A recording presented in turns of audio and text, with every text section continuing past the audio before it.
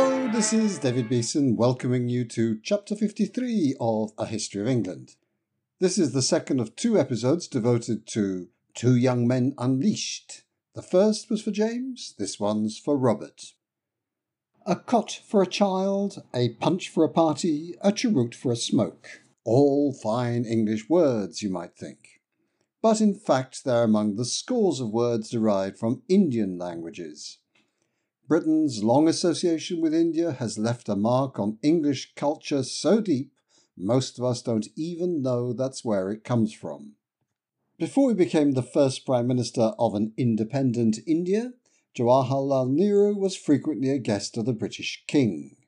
An involuntary guest. On the last of the 9 occasions that this happened, he took advantage of his 5 months of enforced leisure to write a book, Discovery of India. In it he reserves his most passionate anger for the behaviour of the East India Company. You'll remember that this was a private company run on behalf of its shareholders, founded in the time of Elizabeth I. It ruled British India for nearly a century before the British Empire took over officially. Nehru comments on another Indian word to have made its way into English. It is significant, he writes, that one of the Hindustani words which has become part of the English language is loot. I think that's a great story, which I came across in Nick Robbins's highly readable account of the East India Company, the corporation that changed the world. But now it's time to move on and meet the hero of this episode, Robert Clive. Like James Wolfe, he was the son of minor English gentry. The family had held property and played an honourable but hardly prominent role in politics for generations. An ancestor had served in the Long Parliament during the Civil Wars. Clive's father had even been a member of Parliament himself.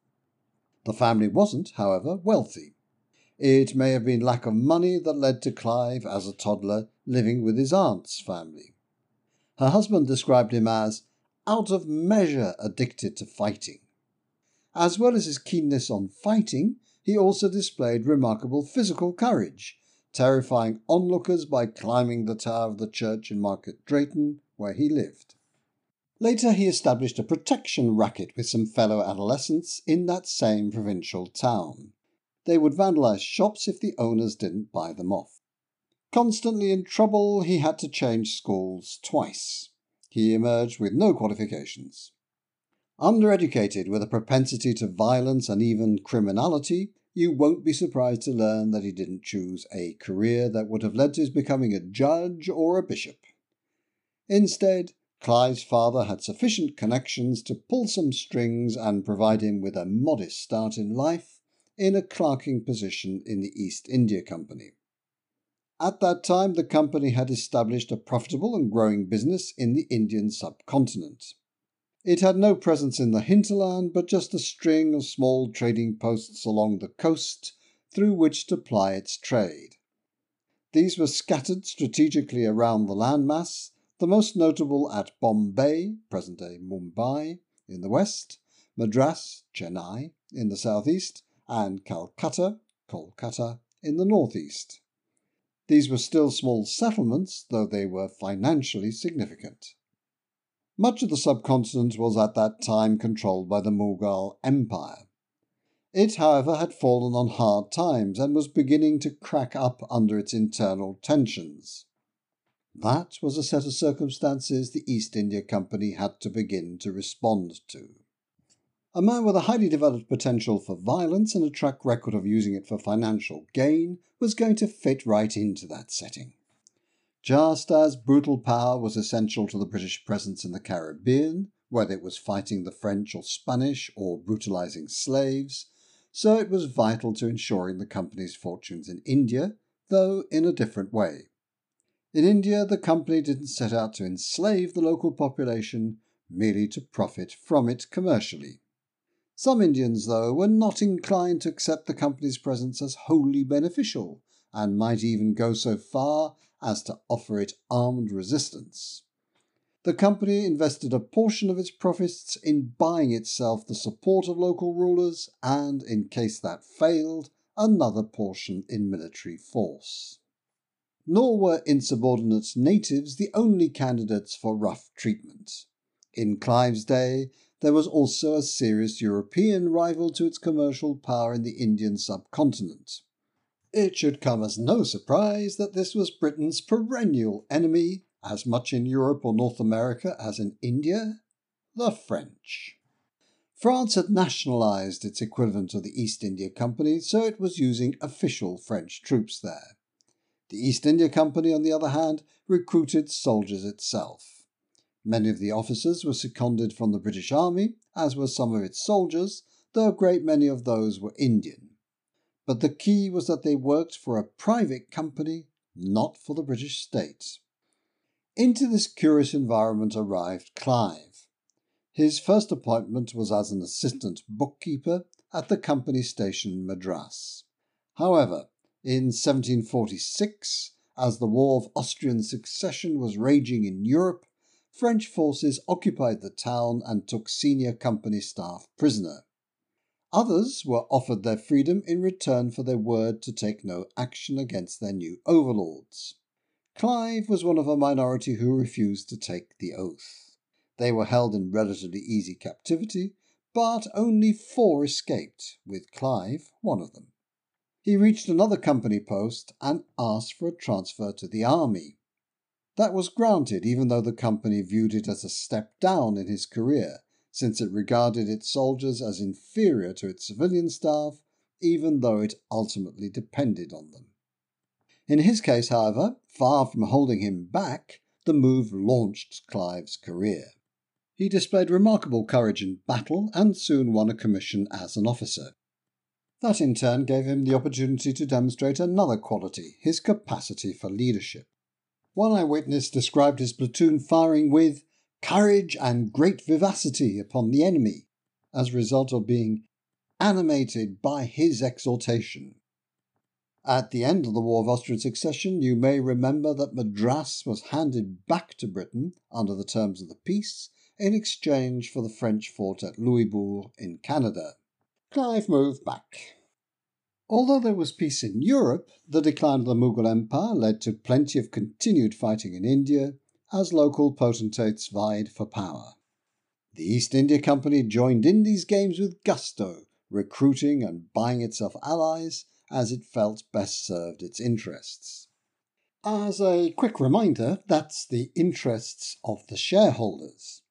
Such interests might match those of Britain or its empire, but they didn't have to. And if they didn't, it was the shareholders' concerns that had priority. Clive once more showed his military qualities at the siege of a native fort at Tanjavur.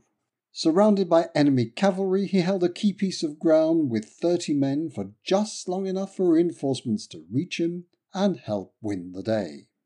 His physical resilience emerged when, now commissioned as a captain, he led a mission against another Indian fort, which he captured by dint of forced marches through torrential rain. The defenders, shocked at his approach, simply slunk away. He then held the place against a counter-siege by superior forces.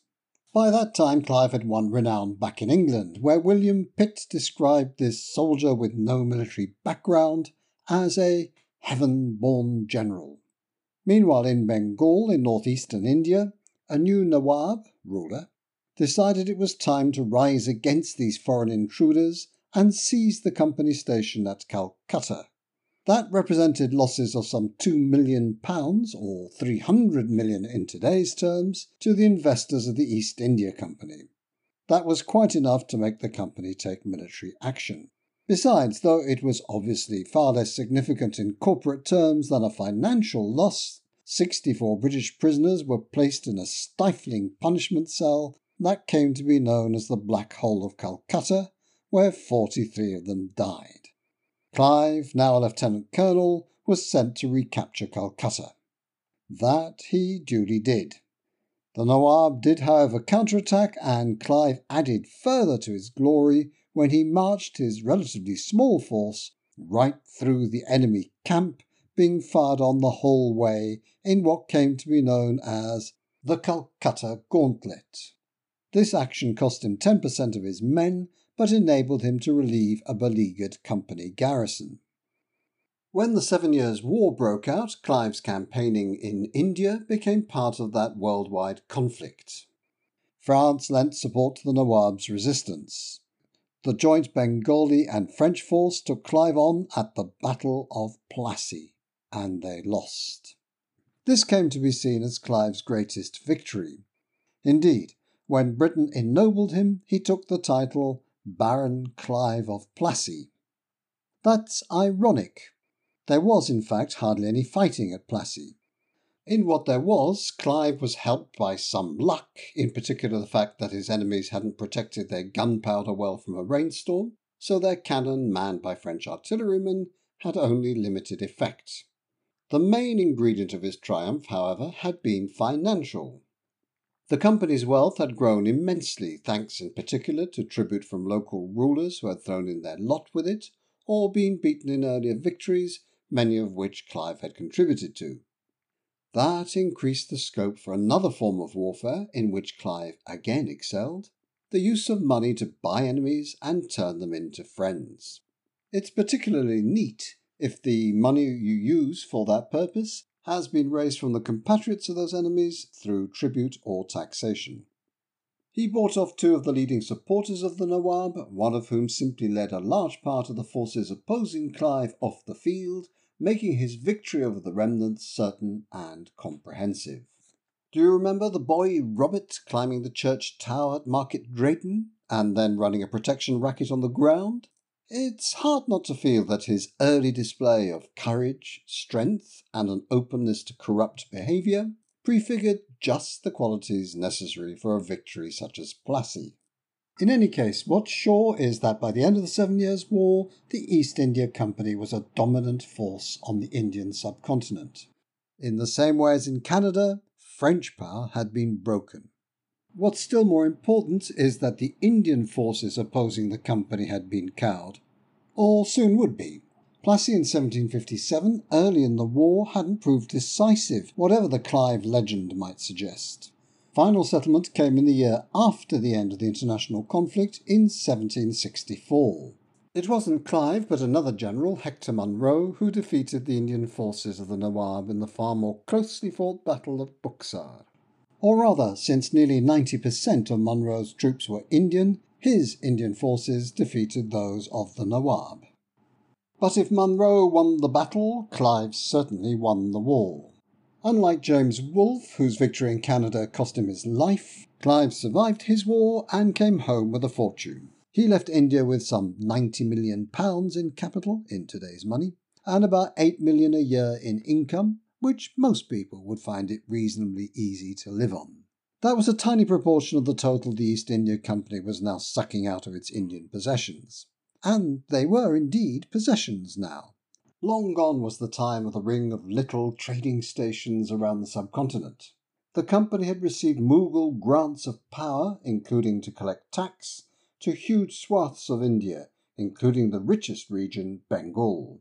And, faithful to its mission to maximize shareholder value, with any other concerns secondary, it took full advantage of that power to extract what it could. The effect was massive. When the monsoon failed in 1769, just 5 years after the Battle of Buxar that decided the fate of Bengal, the company's looting of the region had left it without the resources to fend off famine. The company itself offered no relief. Figures aren't easy to establish, but recent scholars suggest there were 1 to 2 million deaths. This wasn't all down to Clive, but it's what you might expect from an imperial undertaking driven by hardened fortune-hunting adventurers such as the Spanish conquistadors or Robert Clive. Still, what's certain is that between Wolfe in Canada, Clive in India, the Prussians in Europe, and the Royal Navy at sea, Britain had been catapulted into a new status by the 7 Years' War. It was now a major world power. That, you'll remember, was a process that had been kicked off by William Pitt the Elder. Next time we'll find out how his extraordinary success was rewarded by his being removed from office. Many thanks for listening.